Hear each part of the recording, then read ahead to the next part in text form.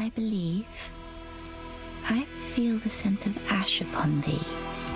Thou art the one of whom Uncle Gale spoke, the one to show me flame.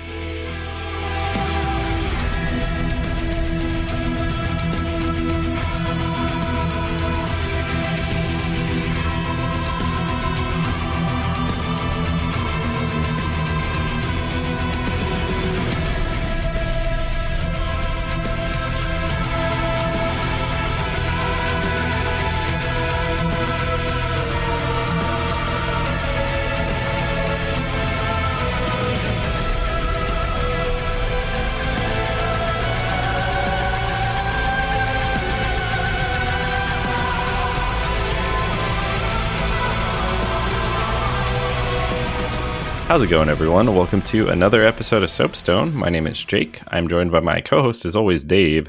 How's it going tonight, Dave? I don't know. I just wanted to lean into my mic for that good audio quality of my own confusion. Just real serious.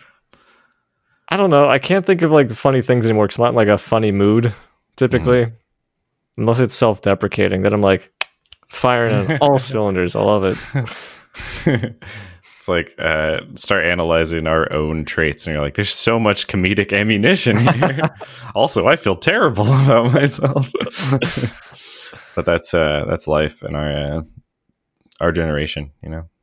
Yeah, I say that, but there are definitely people who are like, they see the world significantly different or less cynically than I do in some ways, and they're just like my wife, for instance. She's super happy, joyful, bubbly.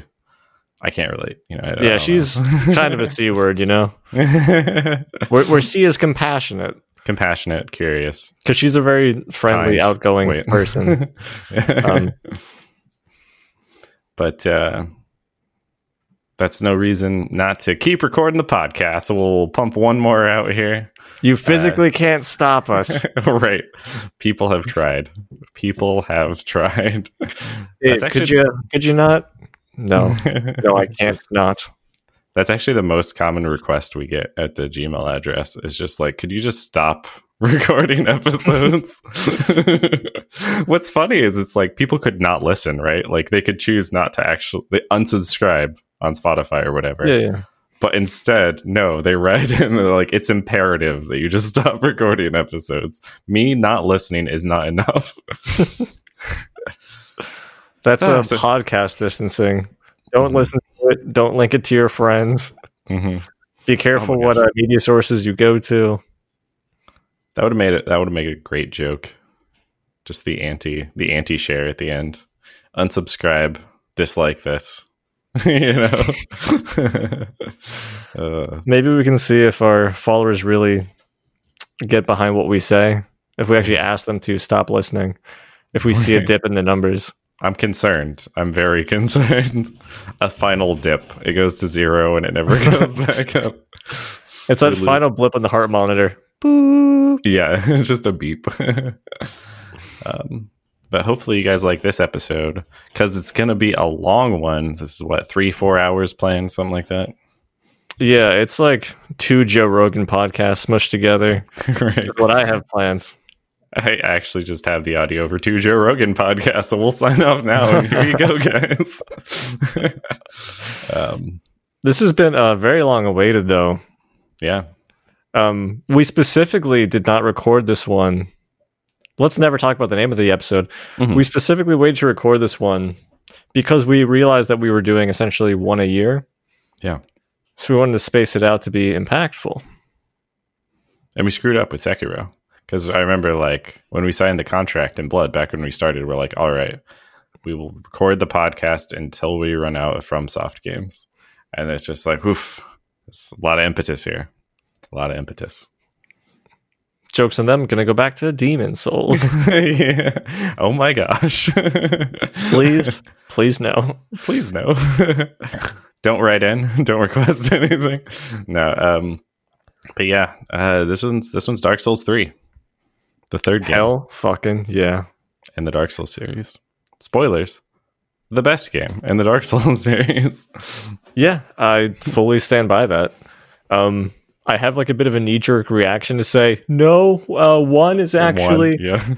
But the thing is, 1 has a lot of nostalgia with it, and as much as I loved like the design and how it kind of like set the stage for what I know of FromSoft stuff and what to expect, it's clunky as fuck.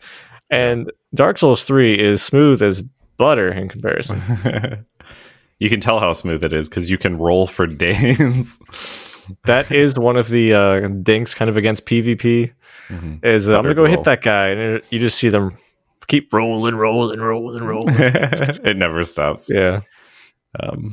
They really evolved in their knowledge of the kinds of games they wanted to make over the series and reacted to fan feedback. So like Dark Souls 1, you mentioned, brings us in and has a lot of clunky features, but really cool ideas no one else is playing with. It's timeless for that. Oh yeah. Dark Souls 2 was the second one in the series. I appreciate Dark Souls 2 for a lot of reasons, but it's hard to weight it against 1 and 3 for like core gameplay. But they learned a lot. They learned a lot from 1, and they learned a lot from 2, and they learned a lot from Bloodborne, and they put it all together in 3. Yeah. 3 does not feel as slow as any of the other games, which I assume is what you were implying with the Bloodborne. Yeah. It rewards you for knowing the actual skill sets, the move sets, and also like every time you do an attack or a roll, it's not punishing you as heavily with your stamina. Yeah. But because it gives you more of like these freedoms of options where you're not being punished as hard, they're like the bosses though. Yeah. They have been able to kind of upgrade their capabilities as well as far as move sets. Because if you had somebody like Dancer in Dark Souls 1, there's no fucking way. You wouldn't be able to. Way. It's like, just to compare the two games, like you mentioned, Dancer, amazing in Dark Souls 3. Moonlight Butterfly in Dark Souls 1. You know, like, there's a huge improvement in the bosses, across the series.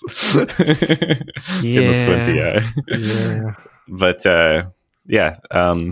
so some of the notable differences. I mean, the core gameplay, still definitely Dark Souls.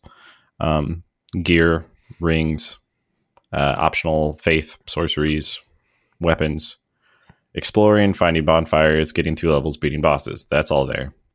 I'm glad they didn't remove all of those. Just to establish for the listeners, base features. So you can go back and listen to our other episodes. Most of those things will still apply. But it's very fast. Stamina regenerates really fast. You can cancel out of some attacks that there's no way 1 would let you cancel out of. That's the biggest difference for me. It's like if you swung your sword in 1, you were in the animation for like the entire swing, and then you moving your sword back down to your side. Yep, you had the input lag. Right. Whereas if I'm rolling around with Uchikatana in 3, I can do like a forward slash with my R1, and then kind of input like roll immediately after. Yeah. Like, you could, no. You can just cancel out. You can like dodge back, do all this nonsense, and it's really fast. But even though it's maybe less faithful to like knight v knight combat, which was more of what 1 was doing, it makes the game more fun when it's played like that. And that's the reason a lot of people love Bloodborne, for how hyper aggressive it is. I think it's the same reason a lot of people love 3. You can react to things much faster. I gotta say, like with all things, I usually kind of start sword and board, and I like to be the meat pie that kind of goes out and does things. It's very physical and can tank a lot of damage. But as soon as they removed my shield in Bloodborne, and they're like, "Hey, you could parry," I was like, "I'm not learning that." And then I just forced myself to become aggressive and learn my ranges. Yeah, Bloodborne definitely like pushes aggression even harder than Dark Souls 3 does, just because of the I can't remember the name of the mechanic, the reclaim or whatever. You get health back if you attack an enemy right after they've hurt you. I just call it shitty lifesteal, honestly. Yeah, yeah. You can get the health back. So just like relentless aggression and dodges is all you need. And Dark Souls 3, definitely not that fast, but still really freaking fast. We played through some of this co-op as well. We are filthy casuals. We are absolutely filthy. But to be fair, this is probably my third time playing the game. Yeah. I don't know. Probably 3 or 4. Yeah. So every time I do like a FromSoft game, I always like to start out with like it's solo, it's just me. And then afterwards might go back and dick around. Like I really enjoyed going back for my multiplayer Sekiro runs, doing a lot of online co-op there. That was a good time. So it was good to do that in Dark Souls 3 as well. Wait. What? Objection. No, that's wrong. Yeah, there's no multiplayer in Sekiro. But one of the reasons we appreciate... So a lot of times when we go back and play these games, we do run through co-op.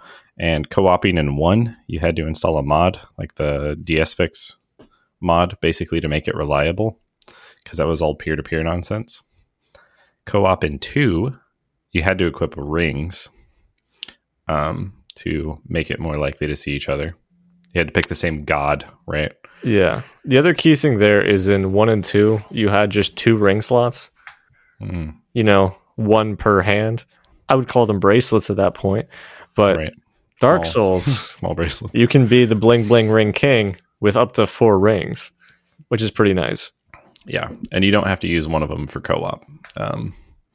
Dark Souls 2 also had a soul memory feature, which is controversial to say the least, where as you gathered souls by killing enemies, bosses, whatever, that was always tracked. Every soul you accumulated was tracked, and if you didn't spend those on level ups and you lost them all, eventually you could actually, your soul memory could be so far off from your co-op ally that you couldn't co-op anymore.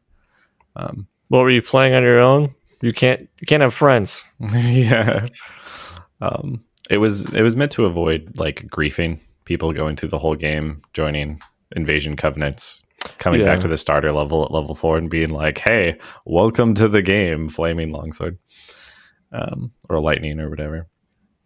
But Dark Souls 3 just gave up on that. They're just like, hey, if you want to play with a friend, you can use a password. And if you have the same password as another user, you will have no problem finding each other's signs because they show up real fast. And it doesn't matter how far apart your characters are. You'll always be able to play together. Yeah. It was super convenient in comparison. Another convenience of co-op, while we're on the subject, is Jake could join my game or I could join his. We'd be friendly phantoms. So like, let's say we beat the boss in Jake's game. We'd have to go back to my game and do it where I'd summon him in, et cetera, et cetera. Also, like Jake can throw me like some token items. Yeah. Like, I think you gave me some embers. Yeah, I kept trying to give you embers, but you're like, nah, I've got some, and I'm sitting here with like a stack of 80. I always had embers. There was a couple but this is all leading up to things, crafting resources, but you had to have them. This is all leading up to. You can also give people weapons. True. So Jake, who had played ahead of me a little bit, because when Jake's into something, he's into it. So he was playing a lot more, and I was diversifying my bonds game-wise. He said, oh, I can take your weapon, and since you don't have this gem to enhance your weapon to be off of a specific type of stat scaling, I can do that for you. Make it sharp. Okay, yeah, cool. Sharp. I'm going dex, whatever. Let's do it. So I give it to him. Comes back, and he's like, hey, here's that thing. Jake, I don't see the item. Jake? I don't see the item. Did you drop it? He's like, yeah, I dropped it right here. So Jake, nice man that he is, also had apparently upgraded my weapon, increasing its stats by giving it like a level boost. But because it was higher than the highest level of item that I had given him, I couldn't pick it up. Yeah. I trimmed his armor, then traded it back to him in the wilderness. Yeah. What's great is that happened only one time. We learned from our mistake. Is that right, Jake? Right. Yeah, that was it. I didn't make any more mistakes like that. And I didn't end the game with like 5 Uchi Katanas in my inventory. It was, I think I had 2 or 3 by the end. But the first time was funny. The second time was like, Jake's definitely fucking with me. No, I'm just that bad at this. I accidentally upgraded the second one. That wasn't intentional. That was a good laugh, though. I did get my weapon back, and I was a swole dex boy. Forced you to diversify your kit for a bit. You couldn't use the Uchi Katana for the entire game. I think I used like a whip or something. I'm like, yes, this is me now. That is a long fall from the Uchi to the whip. Uchi doesn't have whip range, Jake. Come on. That's true. I was Ivy Valentine up on those enemies. If range is everything, you should just go crossbow, though. Alas, I would need ammo. But I could kill any dragon. That's true. Yeah, they have some limitations on trading for that to keep people from twinking too hard. I feel like, should we define twinking? I don't know. We're going to let people think it's a gay thing. We'll move on. Okay. But yeah, the one thing I appreciate about Dark Souls is if you played the full series, they reuse, this sounds lazy, they reuse items, weapons. And most of the time their movesets are very similar to previous entries. Mm-hmm. And the infusions are like similar, and like there's variation, but if you're really comfortable with like Claymore or Longsword or Uchi Katana, it usually remains very familiar through the series. Yeah, it doesn't really strike that diversity between games for weapons specifically, because it's kind of like, hey, here's how characters operate, as far as a lot of the spells as well will carry over with some additions being added. Yeah. But if you're like, this is the one thing I like in Dark Souls 1, can I do in Dark Souls 2? Yeah. Yes. Like the environment's going to change, the enemies are going to change, but you can still use that same tool set to approach that issue, which is nice. Yeah. They do actually, like, the availability of certain items varies through the series, but Uchi Katana, which you used for this playthrough, is really available super early in 1, like first area. You just have to be a Heartless Killer. Also available in 3 in the first area. True, you just have to be a Heartless Killer. And also good. Yes. Or cheesy. Yeah, get the guy off the ledge. What did you go this time around? I was trying to remember. So eventually I ended up. Did you go Faith? It was a Faith / quality build. So I got strength up to 24, dex up to I think 16, and I used a Lothric Knight Greatsword as soon as I could get one. I gotta say, the one thing about greatswords is if you hit somebody, you see it. A lot of attacks are just like batter attacks where you're just like, welcome to the sky. You'll be up here. Did you have a shield? That was cute. Yeah. To be fair, it's the most telegraphed of attacks. So for PvP, not as reliable. But if you space it out for an enemy, they're fucked. Yeah.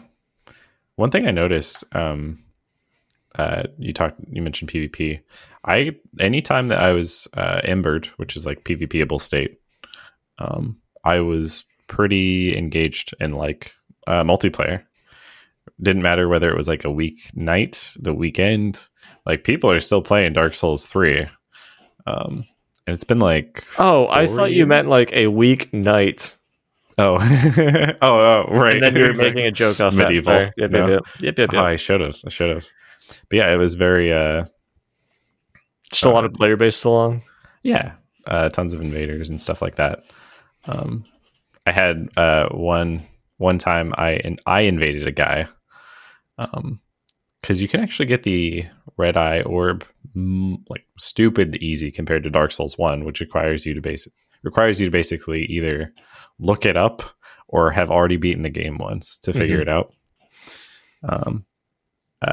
But I had the eye, and I was like doing some co-op and stuff, and I was like, oh, I'll take a break and do a little PvP. Fought a guy, lost, went back to doing the co-op thing, the Sun Bro helping people with bosses, and the same guy that had beaten me in PvP summoned me in, and we ended up beating the boss together. And then I just spammed out this "I'm sorry, I'm sorry," and he spammed out "Thank you, thank you, thank you." And then, like, right before it faded, I just paused for a second. I was like, "Thank you," and then it disconnected, and I was like, "Yeah." Oh my god, I love little things like that. I think I've mentioned this in the past, but I love the Dark Souls community. Mm-hmm. I love it so much because there's, outside of, like, let's say forum posts and maybe setting up Discords and stuff, and like connecting outside of the game, there's not really a lot of ways to communicate in the game. Mm-hmm. So it comes down to like those carving stones to do little emotes or gestures. They're just little things you pick up. But one of the things I love about the community in that same regard is fight clubs. Oh yeah, I have never been to a fight club outside of Dark Souls 3 because it was right after Pontiff Sullivan. Mm-hmm. Sullivan, yeah. Sullivan. Ponsel. Sully. Oh, Sully. Yeah. Pine Sol. It's like right after that boss fight, there's like a decent little circular arena. So a lot of people kind of set up camp there, summon in some of their own friends, and then also use an item to allow other phantoms to join. Yeah. So I joined one of these, I think accidentally. Like I was just trying out invading because I'm not an aggressive person. I don't want to join people's games to fuck them up. Right. Now I do. Bloodlust. But Bloodlust. I saw like a guy sitting up top and like two people next to him. And then I saw one guy in the circle and I'm like, oh, this is an arena. Because like nobody attacked me when I came in. And I kind of understood to go into there and you do like a gesture at the guy and then you fight each other. Yeah. And then I think I won my first fight and then like somebody else came in to fight me and I died after like a couple. Mm-hmm. But again, no words exchanged. There was just an understanding. And that was so cool to me. No, it's freaking great. That's one of the red sign soapstone. It's necessary for that. And you can use that even after you've beaten the boss. Which is basically, I think it's the only one you can still use after the boss is dead in the host world. So people use that for fight clubs all the time. And the host usually is unharmed. It's just invaders, because red sign phantoms can fight other red sign phantoms. Mm-hmm. So it's just invaders fighting invaders and no one's bothering the host, but it's just a fight club. Because if the host dies, everyone gets sent back. And that's the end of the fight club. So why would you do that? There are rules. Yeah. There's one of the things I like about this one actually is if you, one, it's super easy to switch covenants. They're just like items you equip in the covenant slot. You don't have to abandon another covenant. You can join everyone. But a side effect of that is you can be a Sunbro, Warrior of Sunlight Covenant. And then if you invade or you get pulled into another world as a red phantom, you don't show up as just a red phantom. You have the gold outline and then a red aura around it. Yeah. And it looks freaking metal. It's great. Solaire would be so disappointed in me. No, it gives you flexibility too for at a certain point in the game in Deacons of the Deep in the church. Yeah. There is Rosaria who you can go and talk to her. And I think you have to exchange vertebra shackles or... Yeah, it's the was it Fingers? Fingers of Rosaria is the name of the covenant. Tongues. Pale tongues. Pale tongues. Yeah. Which you can get from doing their quest stuff, and you just can get some passively too. But you can exchange those and be like, hey, I've been going a swole strength boy, but I want to try out dex or luck, or just maybe go magic or like sorceries, something like that. Yeah. You can completely reallocate all your stats, and you can do that up to 5 times. Which is crazy. Whereas in Dark Souls 1 and 2, you're like, oh, I can grind out some levels and maybe try and put points in. You could do it in 2, but it wasn't as convenient. You had to get the it was like an orb or transfusion stone or something like that. It was a consumable item and they were super rare. It's really easy to get Pale Tongues in this, even if you're not part of Rosaria's Fingers. Yeah, I always feel like they seed each Covenant item a little bit, which is nice. Yeah, you can actually farm. It's funny because in 3 you can actually farm all of the Covenant consumables like necessary to turn in. So even the PvP ones, you could just fight NPCs and grab them. It's not as efficient as just joining a fight club. But it's funny because they're like, hey, in case multiplayer dies, people could still progress in this Covenant because they could like farm the NPCs. But it's the one that has really popular multiplayer still. It's hilarious. The normal way you get the sunlight tokens for Warriors of Sunlight is you help someone else beat a boss. Or if you beat a boss with a Sunbro in the room, you also get a token. It's the friendship, jolly cooperation. But if you invade as a red gold phantom, you're Warrior of Sunlight, and you invade a host and you kill the host, you get a sunlight token. I don't know why. If there's a Sunbro and something happens, sunlight token acquired. Right. Checks out. Doesn't matter as long as we praise the sun.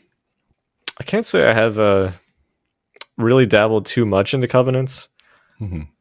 I think I did Sentinels of Blue a little bit. Yeah. Or one of like the Farron Woods types, where you're protecting a region. Watchdogs. Yeah. Watchdogs of Farron, is it in this one? Yeah, like Watchdogs of Farron or something like that.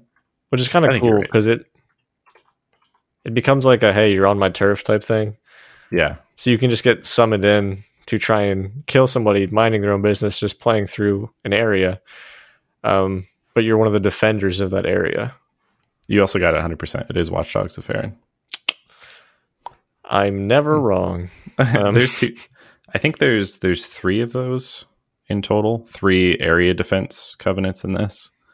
There's actually there was more covenants in 2, but a lot of them were just like really specific, like the Belfry Gargoyles covenant, where it's just like, hey, are you up on the roof? If so, we're gonna pile on you. And that was literally all they did. In this one, there was Watchdogs of Farron, Aldrich Faithful, which you're guaranteed to get jumped by as soon as you finish beating the Pontiff. Yes. And Spears of the Church from the last DLC. I gotta say, that was probably the most boring. The Spears of the Church. It's very specific. It was kind of cool because that one was tied in with the boss fight. Yeah. But we should get some of the bosses. We should talk about some of the bosses. This game does have Dark bosses. Souls 3 has a very rich lore, very rich areas, very cool enemies, which we're not going to cover all of them. But some of the set pieces throughout these areas are the bosses. Yes. It's kind of like the metric for can you get to the next area, aka a boss. The first boss. So this is kind of a callback. I'm trying to remember if it was necessary in 2. I don't think so. 1 and 3 are both games where you have a gatekeeper boss you have to beat in order to progress out of the first area. Yeah. I don't think it exists in 2. It's just 1 and 3.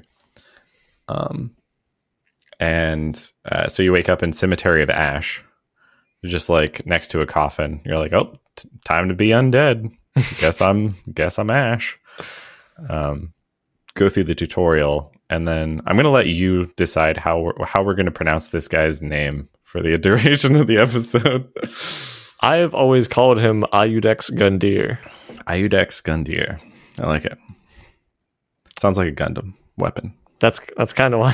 Ayudex Gundyr. Yeah. But after you go through this tutorial, they kind of remind you, like, hey, here's how you do plunging attacks. Here's how you kick people in the butt.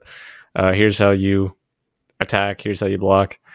They're like, hey, go pull that thing out of that guy. And you do. But if you've played video games, you have a pretty good idea that this guy's going to animate.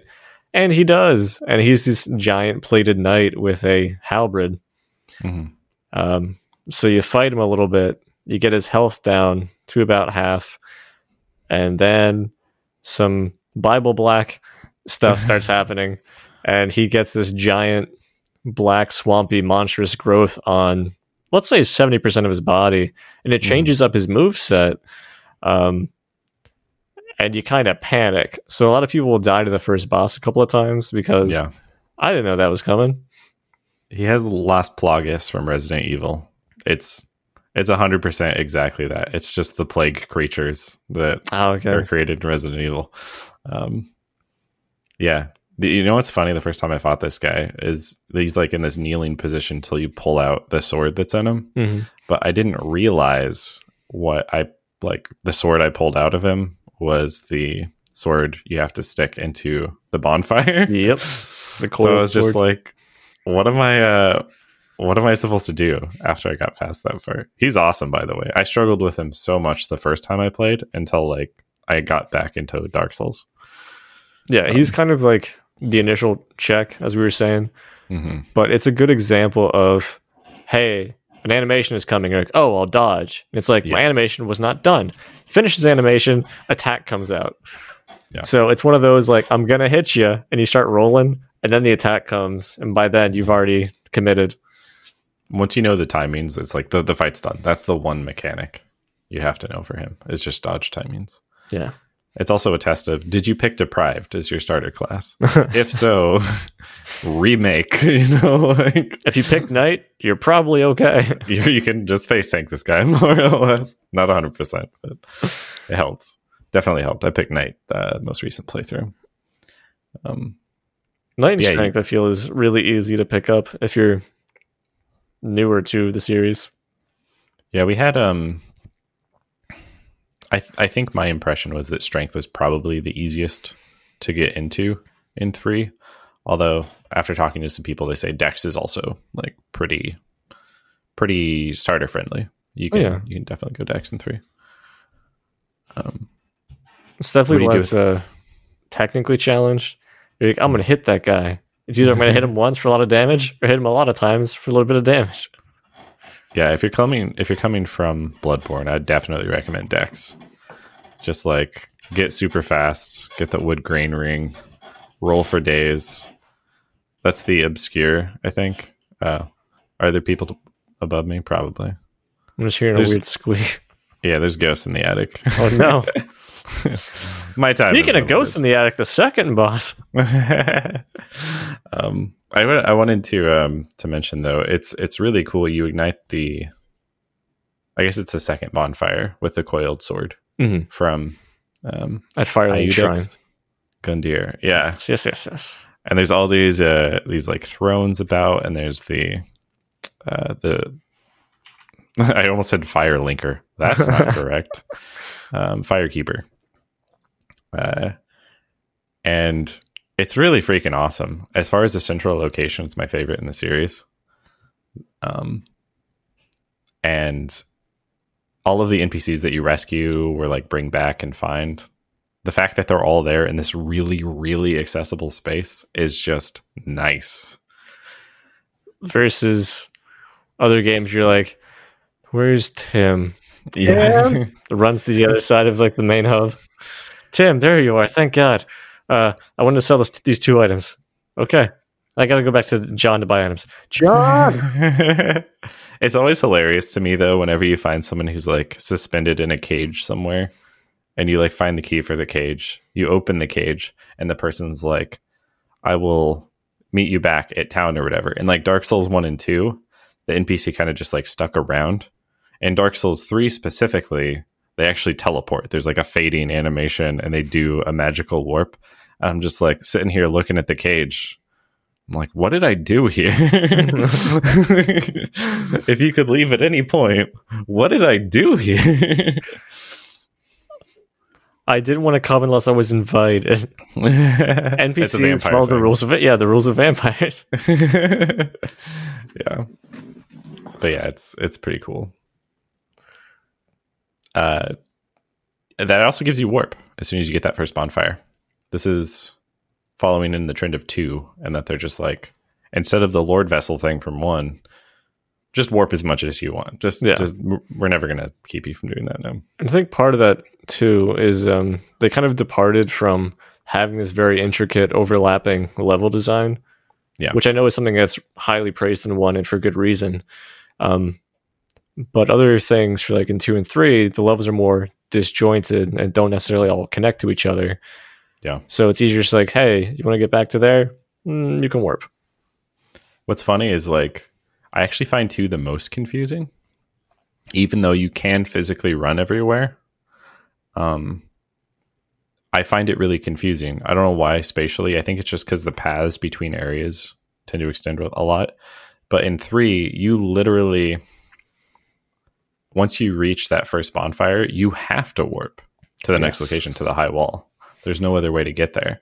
And as soon as you're done with that area, you get carried to the next area. There's actually fewer connective pieces, but it confuses me less than 2 did, which I find funny. One thing that's nice in 3 is a lot of times when you're in a given area, you can look off into the distance and see another area.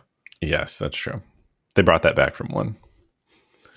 Yeah, I really do like that. It feels more connected. I'm also like, what's that shit? Can I go there? And it kind of like builds my anticipation as I progress through the game. But I know you wanted to talk about the boss of High Wall. So a little bit. The dancer. Yes. If I had it's fine. So second boss, we don't need to hit all of these or necessarily even in order. Yeah. But Vort of Boreal Valley. What's Boreal Valley? Don't worry, we'll get to it. Yeah, we'll get there. Says the game. Yeah. But he's like this giant, literally thick boy. The man is all like, the thing is all kind of like hips and thighs and legs, and it's always kind of like hunched over. It has like this big mace. And we'll kind of do like these decently telegraphed attacks, and the strategy is usually stay behind and spank him in the ass, right, which is works standard for a lot of bosses. Yeah. That's a good default to open with. But once it gets to Vort's rage state, you kind of like hear like this howl, and he's like charging across this arena. Yeah. And then also has like a freeze breath attack. Yeah, he introduces Frostbite, which I think is exclusive. I'm pretty sure that's exclusive to 3. That's their new element. Yeah, it's functions similar to Curse, right? Yeah, it like reduces your, well, depends on which curse. Dark Souls 1 curse killed you. Like outright killed you. Yes. Dark Souls 2 curse, I think, halved your health. Something like that. And then I guess it works. I guess it, at least in my recollection, it doesn't work like curse. But apparently it works versus bosses. There are weapons that have Frostbite you can use. Like the Irithil Rapier you can find. Rapier. Divine Rapier. And apparently bosses are actually, a lot of them more vulnerable to it. Now, I don't know what they do if they have less stamina. This is all theoretical conjecture. They just stop attacking. You're like, I'm tired. Yeah, I'm done. I'm done. But yeah, he's a really interesting boss. And he's one of a set of like themed bosses that are all like the Knights of the Pontiff. Because he gave them all rings and deformed them. The Dancer is the other one. Dancer is way better though. I feel everyone agrees. Yeah. Thematically, amazing.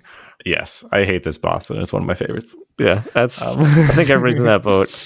That's because the Dancer is kind of challenging. Yeah, she has really good AoE coverage for a lot of things with like grabs, 10-hit combos, and other things. But the whole time, the flow of the fight is very much like a dance. Mm-hmm. So you have to kind of like learn the rhythmic timings and just kind of work with her movement. Yeah.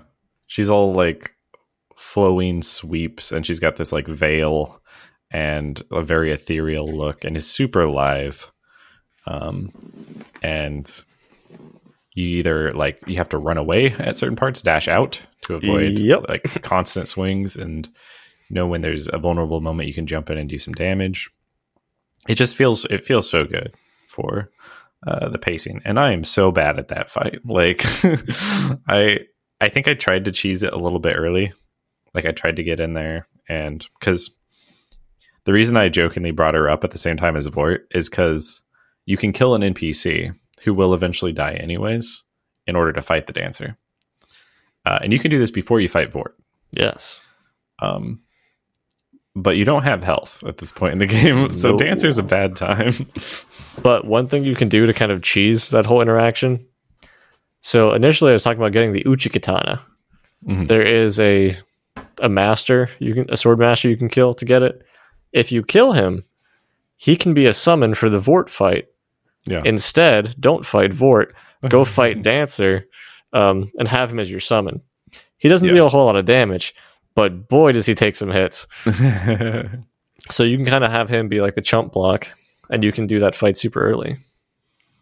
Yeah, the NPCs are like, a lot of them are really hardy in 3. And I think the multiplayer rules are still in fact if you have an NPC. Like, the boss has more health, but sometimes it's worth it, especially if you're not the tank. It gives you a tank. Yes. Tank is very appreciated in those fights. But yeah, she's really interesting. Came back to her later because she was blocking the path to my sword. And that was my build was hidden. I couldn't get it and complete it until like halfway through the game. Yeah, you're good at planning ahead for like, I want this item. Where's this item? And then makes like a tree of like, I need to do all these things. Yeah, exactly. I'm like, oh, a new shiny item. Goddamn. It's a fun game for that though. Like, you can use anything. Some weapons are viable. I'd say half the weapons are probably You can viable. Technically punch a boss to death. You can. I don't encourage it. The unarmed, and this is actually hilarious. That's one of the they have like fist, knuckles, weapons type things. Because there's a video, right? One of the series that Young Maestro did was on unarmed. One of his fighters. Wasn't it karate? Oh, Maestro? Yeah. I was trying to remember with Maestro. Anyway, I was thinking of Inferno Plus's One Punch Man. Oh yeah. But that's different. Yeah. But yeah, after beating Vort, you go to Undead Settlement. There's a bunch of stuff there. Who cares about it? It's a lot of we'll skip over some of these areas unless there's something that really stands out there that's really cool. But I'd say if there's like a certain area you really liked or a boss you really liked, should probably hit that up. The essential thing here is the Curse-Rotted Greatwood, which is a fight nobody really enjoys. Yeah. It's like a Metroid boss, right? Shoot the weak points. But you don't have a gun, so yeah, it's like go hit the weak points, but don't get slapped by a giant ent. Yes, very fat ent. But the reason you do it is because you get the transposing kiln, which is basically the thing that lets you turn boss souls into usable items, spells, rings, all that stuff. And there's a lot of cool stuff in there.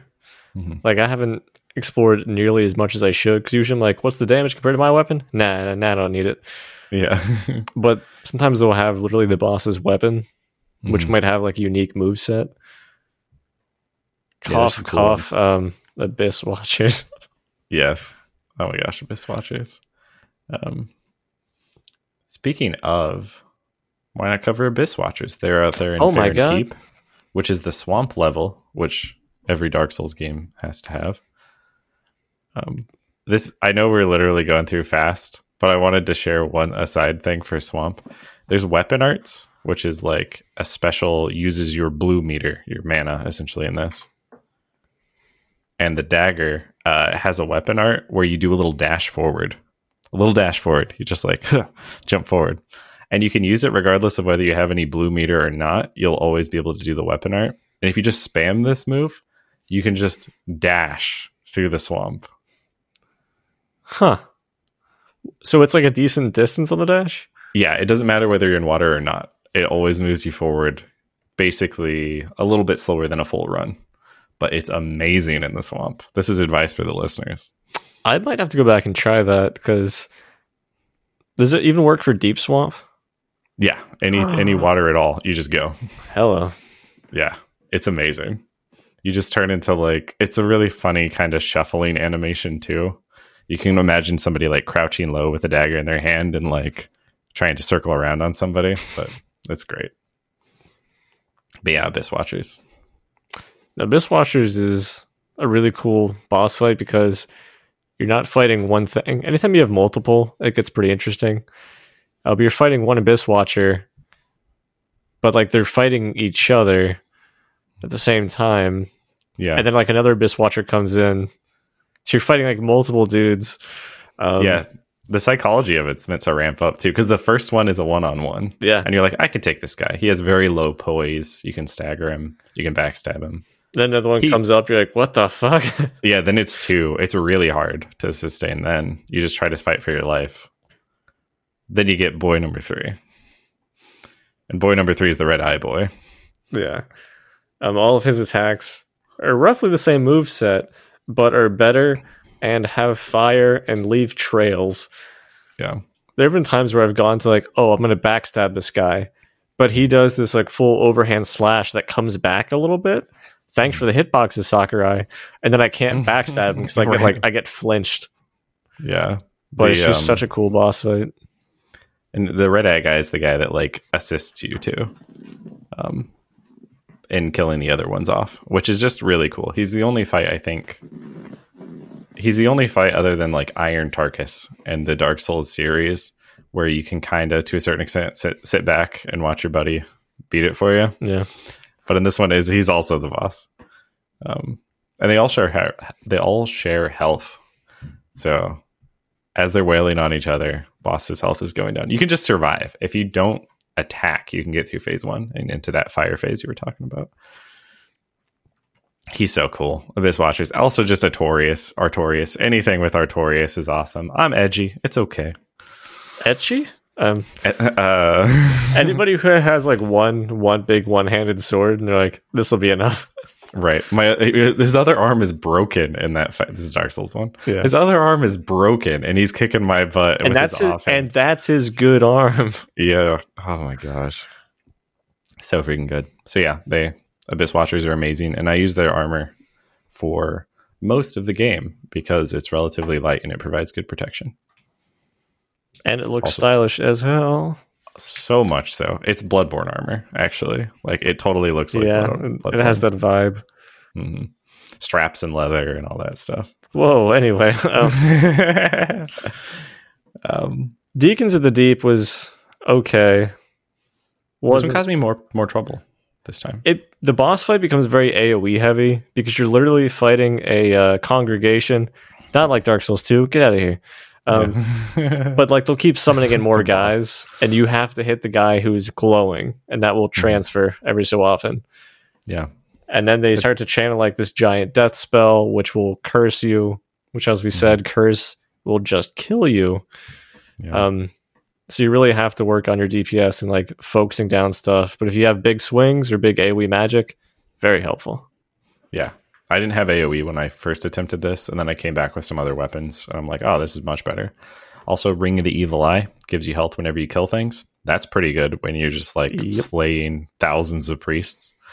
And Hollow Slayer Greatsword, also really good. Gives you health whenever you kill things. There's a couple weapons like that. Here I am with my sippy cup like a plebeian. And that channel, you can interrupt it. The massive channel is like 4 different priests, all funneling dark energy into it. And so if you hit any one of them, it'll break the channel. But if you had to run away and hide, it goes through walls. It's like you're going to have a bad time. Having just one katana did not assist me. It did not behoove me in this run. Deacons is interesting though. I don't think I'm a huge fan of the gang fights, but no. Getting through the catacombs of Karthus again, just more catacombs. Same thing as you always need catacombs. You always need a. Is that skeleton dead? Good. Oh no. There's always a man. There's always the catacombs of Karthus. But no, Wolnir is easily one of the coolest fights. Oh yeah, because it's. One, the animation for it is you go up and touch a cup. Don't ever touch the cup. Don't touch the cup. And like black smoke spills out of this fairly small room. But then you're in this kind of dark abyss. You realize there's a bit of ground under you at like a slope. And then you see... Item, right? There's one item for starting the fight too. You have to run up and grab an item too before you see anything else there. What item do you have to grab after the smoke? I can't... I can't remember what it actually is that you pick up. It's something not too important. But as soon as you pick up the item, then you see. Yeah. Wolnir. Fucking High Lord Wolnir, who is a gigantic skeleton. He has a crown, 2 glowing bracelets. It's kind of like the old Nintendo fights or old game fights in general, where it's just these big fucking hands you're watching out for. Yeah. So it's a cool thing of like keeping your distance and going in. But then... And you're in the abyss, basically, right? Too. Yeah. You can't run too far back, or obviously into him would be bad. But if you do run away from him, he starts like crawling up towards you, which is spooky. It's very spooky. Sometimes he'll crawl anyways, and if you get underneath him, everything at his like chest height and down is death. Like it's just tons of health, death, darkness, death. So you have to fight him kind of on his own terms. He starts summoning skeletons also because he's a jerk. But I mean, they die. They do die. Because he does like these decently big AoEs where he'll take up a sword, plunge it into the ground, big magic AoE, and a skeleton's like, I didn't see that coming. I'm like, sorry, guy, you're dead. Should have called that one. Watch out. Oh, you're fine. Oh. But yeah, you break his... you can do damage to him normally, but if you break his bracelets, he takes tons of damage. And if you break both, it's an instant kill. The bracelets are holy, and they're what's keeping him from falling to the abyss. So he actually slides down away from you. It's so good. Yeah. They'd have a lot of good boss theming. So like, it's a unique boss fight. That's another thing I like about Dark Souls is there's very few boss fights where I'm like, oh, it's kind of just like that other one. Occasionally, like in every Dark Souls game, there's gonna be like a big demon fight where you're like, yeah, I get it. And you know what to do. But the other ones, you're like, what's happening?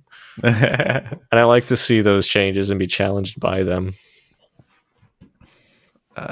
Speaking of challenging fights, Yorm the Giant is not one of them. No. So I have a note here that he's kind of like a gimmick boss fight. Would you agree? He 100% is. Okay. Yeah. He has a stupid amount of health. Yeah, and you can fight him down, but he has really obvious telegraphed moves. And if you use the one weapon special art where they like provide you the weapon, it's like what, 4 hits? 5 hits? Yeah, it's something really stupid. The Storm Ruler is the sword. It's actually like I think it's a great sword, but it has really low stat requirement and actually also trash damage. It's meant just for this gimmick. It is up near his throne though. This guy's a giant with a crown. He's one of the Lords of Cinder, which we haven't talked about, but that's fine. You'll figure it out when you play the game. Don't worry. Yeah, I mean this is all motivation for you guys to get back in there. But yeah, it's 100% a gimmick fight. If you don't do that, it takes forever to beat him. Just ask Zero Linny, right? You know. But yeah, he's interesting. I played with an NPC. There's a lot of NPC quests I don't want to talk about at all because they're cool and they sort of don't matter, but they're some of the best the series I think has to offer. And this is where the Onion Knight quest culminates. He helps you fight his old friend Yorm, and he has his own Storm Ruler, and he makes the fight stupid easy because he can win it on his own. Yeah, you can literally sit back, or you can like alternate Storm Rulers to keep him just staggered. It's silly. Yeah. What else do we have here? We have Aldrich. Aldrich is there. He's in an interesting location. Yeah, Aldrich is in Anorlando, of all places. Dark Souls 3 original location.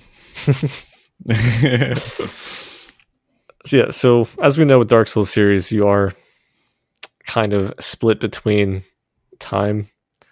And time and worlds will kind of overlap on each other. So just interesting to go back to Anorlando, which was a very iconic place in Dark Souls 1 for the bullshit archer situation, a really cool castle, sunset design, and then the big boys themselves. The archers aren't as bad this time, though. There's dear God, no. Yeah.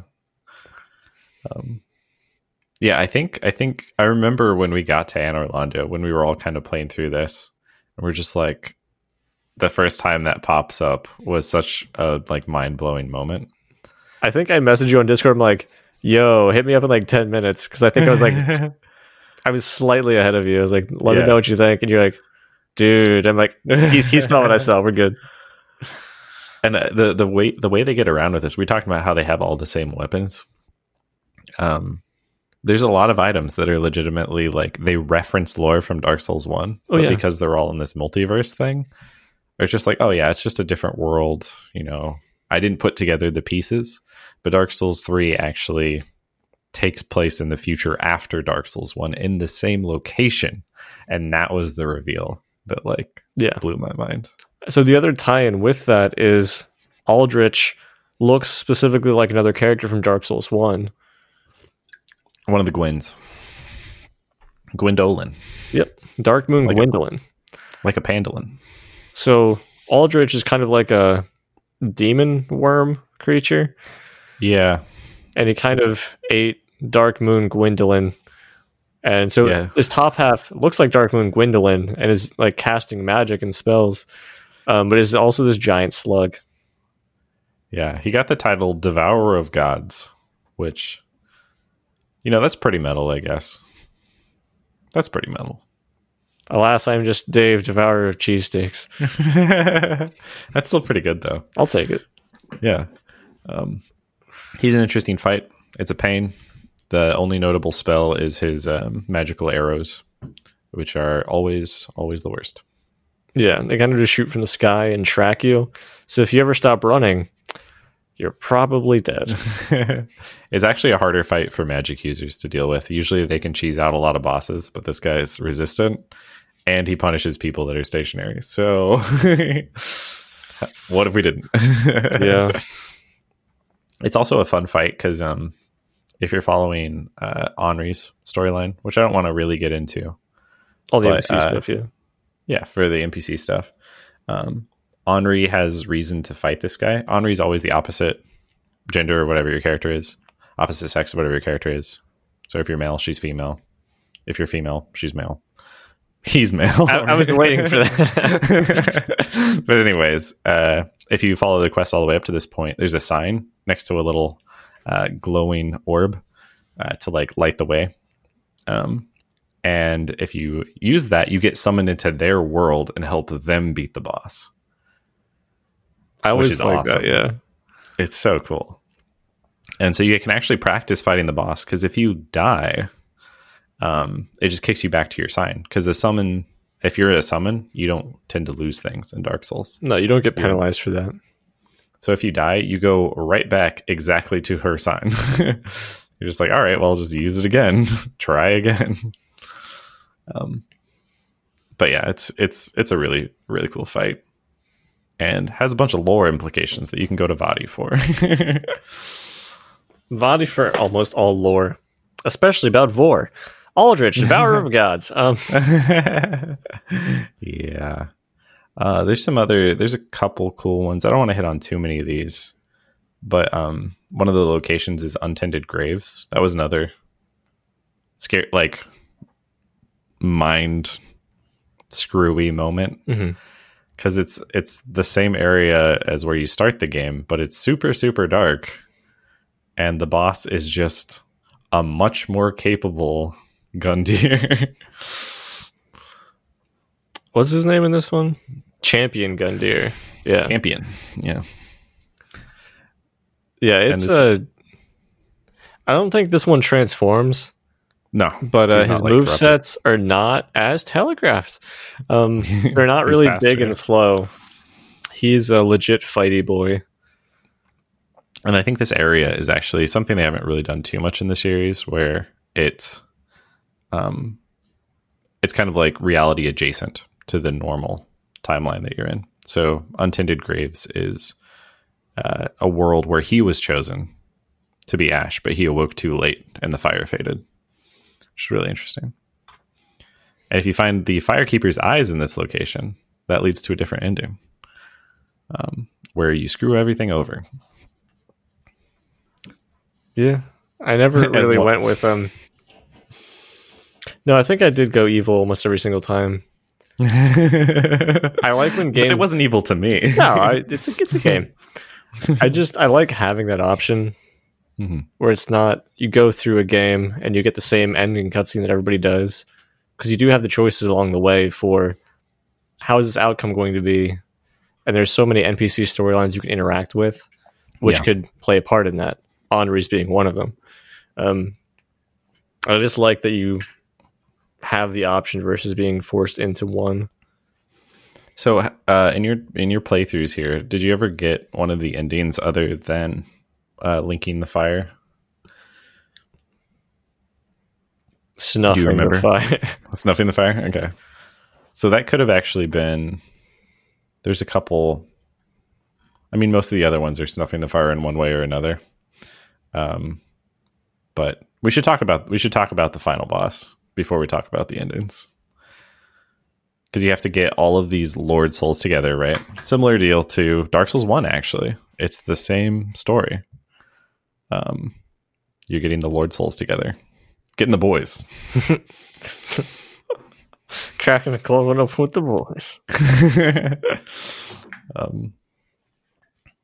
Put all their ashes, get the bonfire active, and it'll teleport you to what is basically like one of the ends of time.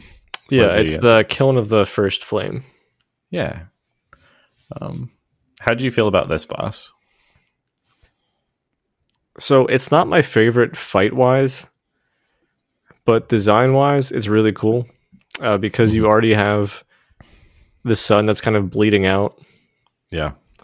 You have like that dark sign up in the sky. And then you're essentially the sun going is to the dark sign, right? Yeah. You're going to this giant kiln. It's like kind of like an arena of broken bodies.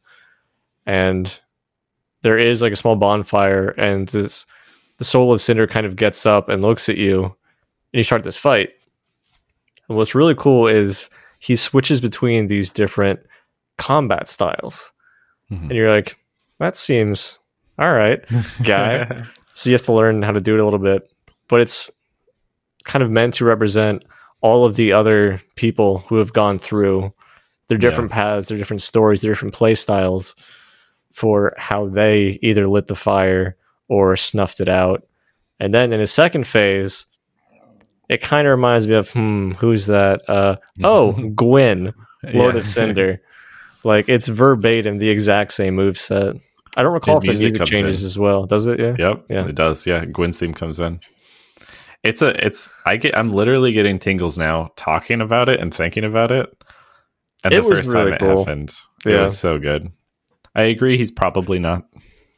He may be the most memorable boss, but he's probably not the most fun. He's not that hard compared to the other bosses. He's not super difficult or super intricate in design. It's more of his implication and the fight itself. Yeah, it's 100%.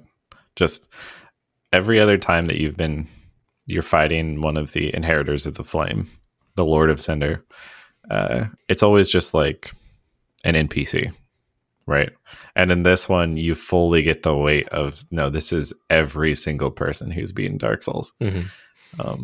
Just the representation of all of them. I'm like, man, there's some serious togetherness going on right now, and I feel it.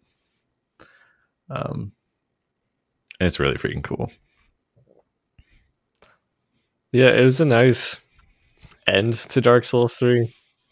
It's kind of like, that could also be me, right? And somebody else is the boss. Because it's essentially the end of every player's journey. Yeah. Is being that boss / beating that boss. Yeah. It's the full, it's closing the loop. I think you put it the right way. The end of everybody's journey. And so you can choose to, after having beaten the boss, ignite the flame, or based off of some other choices, there's actually way more endings in this one than any other Dark Souls game.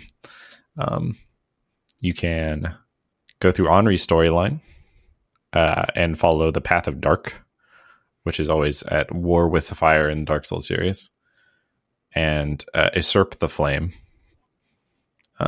Basically steal it and snuff it, more or less, to become the new Dark Lord, which is maybe even too edgy for me. Well, Age of Dark is not necessarily synonymous with Age of Man, right? It's just the absence of fire. Yeah, although dark and the philosophy of Dark Souls, darkness and mankind and humanity in particular, humanity and dark are very closely related. Most obviously, if you go back to Dark Souls 1 in Ulasil, like that was unkempt humanity. That was humanity running rampant. Mm-hmm. And it was just monstrosities out the wazoo. So that was the usurpation of fire. There's the end of fire, which is if you gave the firekeeper's eyes. And there's some really cool dialogue where she's like, why did you give me this knowledge? She sees the end of fire, which is something she can't usually comprehend because of her role. Mm-hmm. And she's like, do you seriously want me to do this? Do you seriously want me to like end the fire? And she'll take the fire like to herself. And claim the fire instead of you. And then there's a moment. There's like 5 seconds, I think, after she takes the fire, where it switches from a cutscene back to playable gameplay, and you can kill her in those 5 seconds or do nothing. That's fine. Which one did you do, Jake? I did both, different playthroughs. But if you let her keep it, it's the end of fire. And if you kill her, it's the unkindled ending, which I don't quite remember what happens there. But I love when games do that, though, where it's like, hey, cutscene. By the way, the fire is fading. The screen's growing dark. You have control again. What do you do? That's really cool. Because if you let the screen go dark, done. Credits. I wish Dark Souls would just give me a dialogue box at the end saying, hey, did you enjoy playing Dark Souls? Which ending would you like? Right. Let me delete my save to make the final encounter easier for everybody else. That's a different game. Oh no. We'll get there someday, right? Yeah. But I was happy when, I think this was 2016 or something like that, when it first came out. I was happy with its ending, and then the DLC just fully closed the book for me and put a nice bow on it. Yeah, and there are a lot of DLCs that I've played with games where I'm like, the fuck was that? Where it just seemed like an extra 5 minutes that they wanted to tack on, and like, yeah, you wanted 10 of my dollars, okay. They kind of just duct tape something to the main experience, and they're just, here you go. Here's a side quest. It's not really my jam. But I mean, with these DLCs on top of this, the Painted World of Ariandel is super cool in design. Makes me like birds a whole lot less. the Corvians or whatever. And the fucking flies. Oh, yeah. Oh, yeah. Not my jam. Find a nice place to rest. But like, that has probably one of my boss fights because it's just so fucking cool. Is it the final boss fight, or is it the guy and the wolf? Nope. It's the actual boss fight. Yeah, Sister Frida and Father Ariandel, right? Yeah, because it's like you fight one, and then you fight both. And then you fight both? Like, yeah, you fight one again, but she's Super Saiyan. Yeah. It's just, they really do a lot with it each time. Because, like, for me, I can't necessarily easily conceptualize, hey, what would be a really cool universe to put the player in that's going to be new and different, but also still ties into Dark Souls lore. They're like, hey, remember the Painted World from Dark Souls 1? What if there was another Painted World? How about that? Yeah. And you get to explore this whole other sub-dimension, essentially. And I just really like what they do with it and how it actually ties into the story as well. I think Painted World's probably my favorite Mario level. Big cast on the painting, Mamma Mia! As your you died. Blip, blip, blip, blip. So yeah, this is all the TLDR of the Painted World, which I love. And the story goes through Painted World and the Ring City, but you are being led by Slave Knight Gale. I believe throws you into the Painted World, No, well, he pulls you in. He doesn't throw you in. I was still on Mario. By having you touch a piece of fabric that like is from that world, which actually still matches Dark Souls 1. You found the doll, which is from the world, so it pulls you in. But he wants you to get this little girl, teach her, well, not get the little girl, find this little girl, show her fire, which is necessary to destroy the painted world so it can be remade, because right now it's decaying.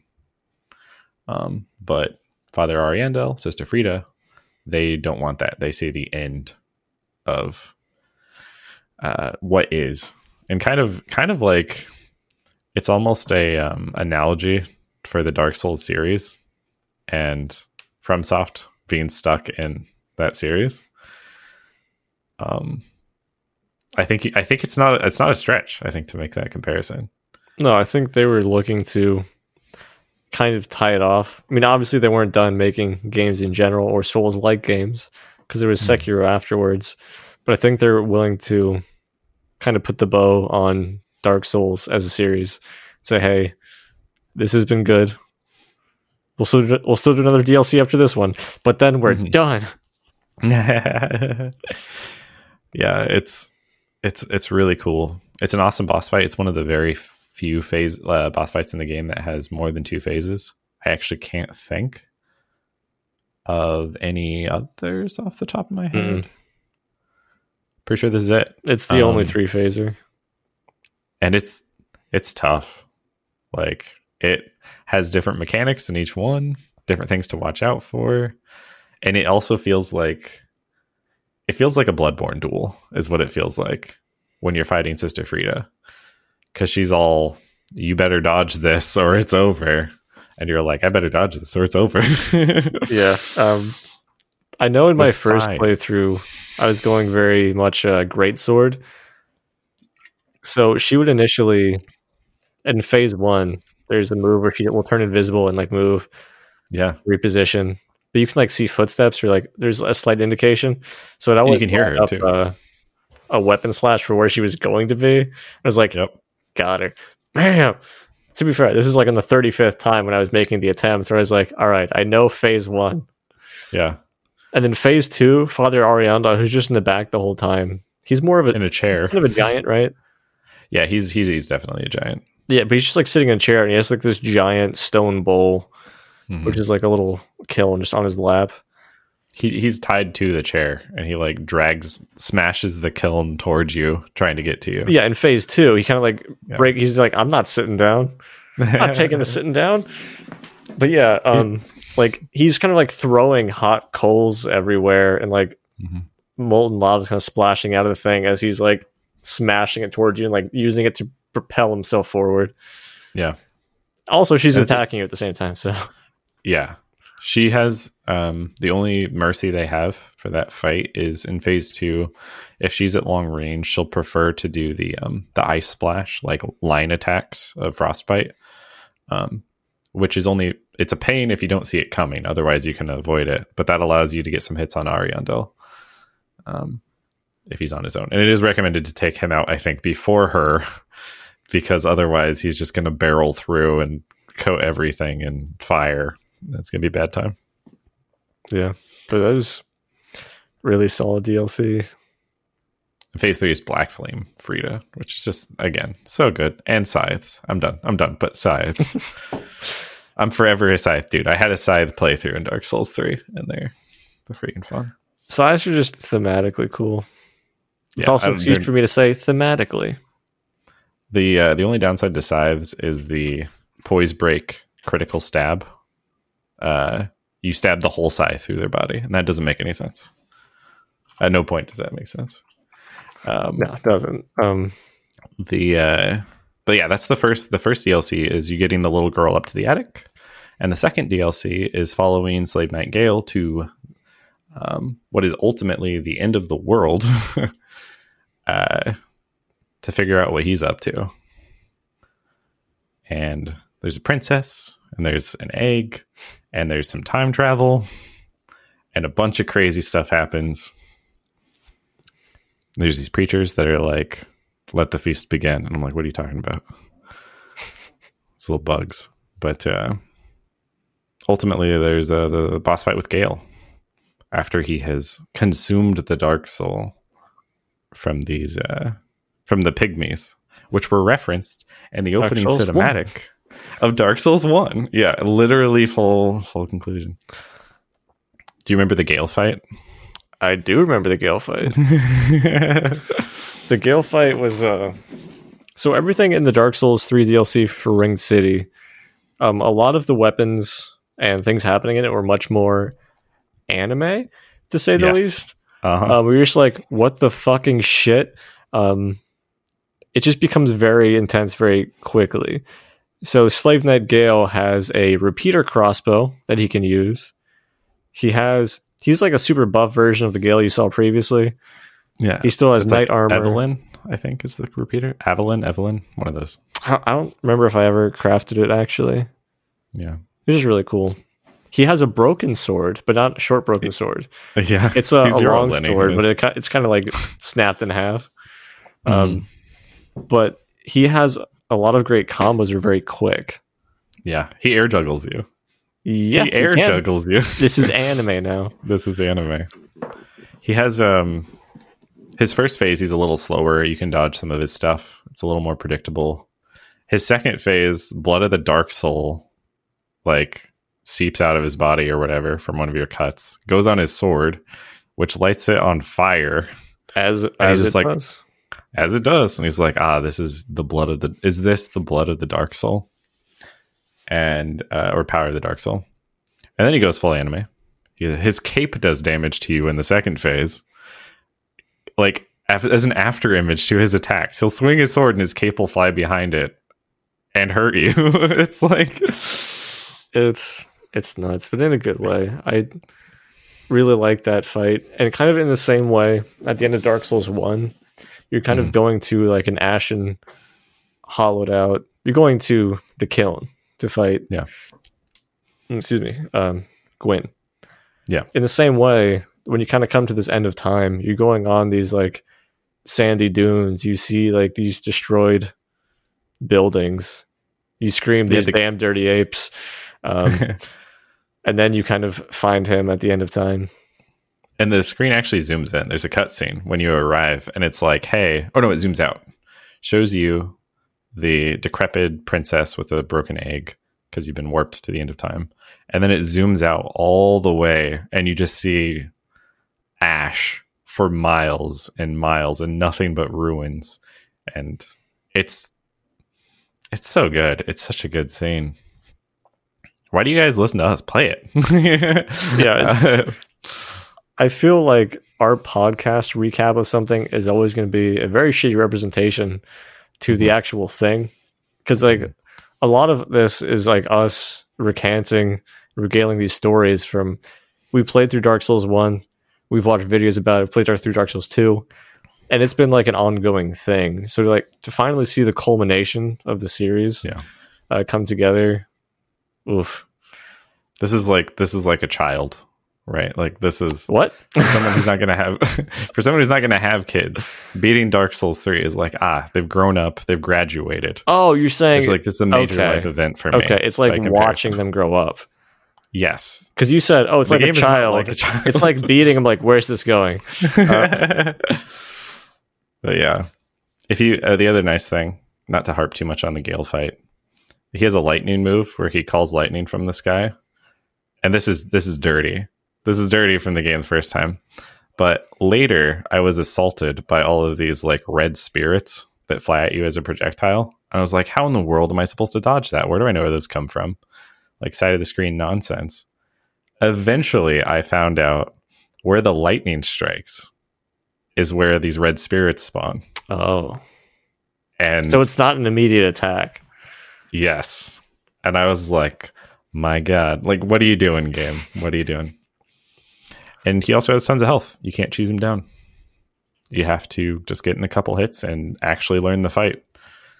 It's almost impossible to cheese this guy unless you go really out of your way for it. So feels good. Yeah. But I feel like all bosses, it feels good to beat them the non-cheesy way. Mm-hmm. I don't think you can summon people for it either. No, I don't think so. I think it's a straight up one-on-one Dark Souls to the end. Actually, the end of Dark Souls fight. And if you beat him, you get the Dark Soul, which is kind of a big deal. It's actually just an achievement on Steam for me. And if you return all the way back to the painter in the painted world, you can give it to her.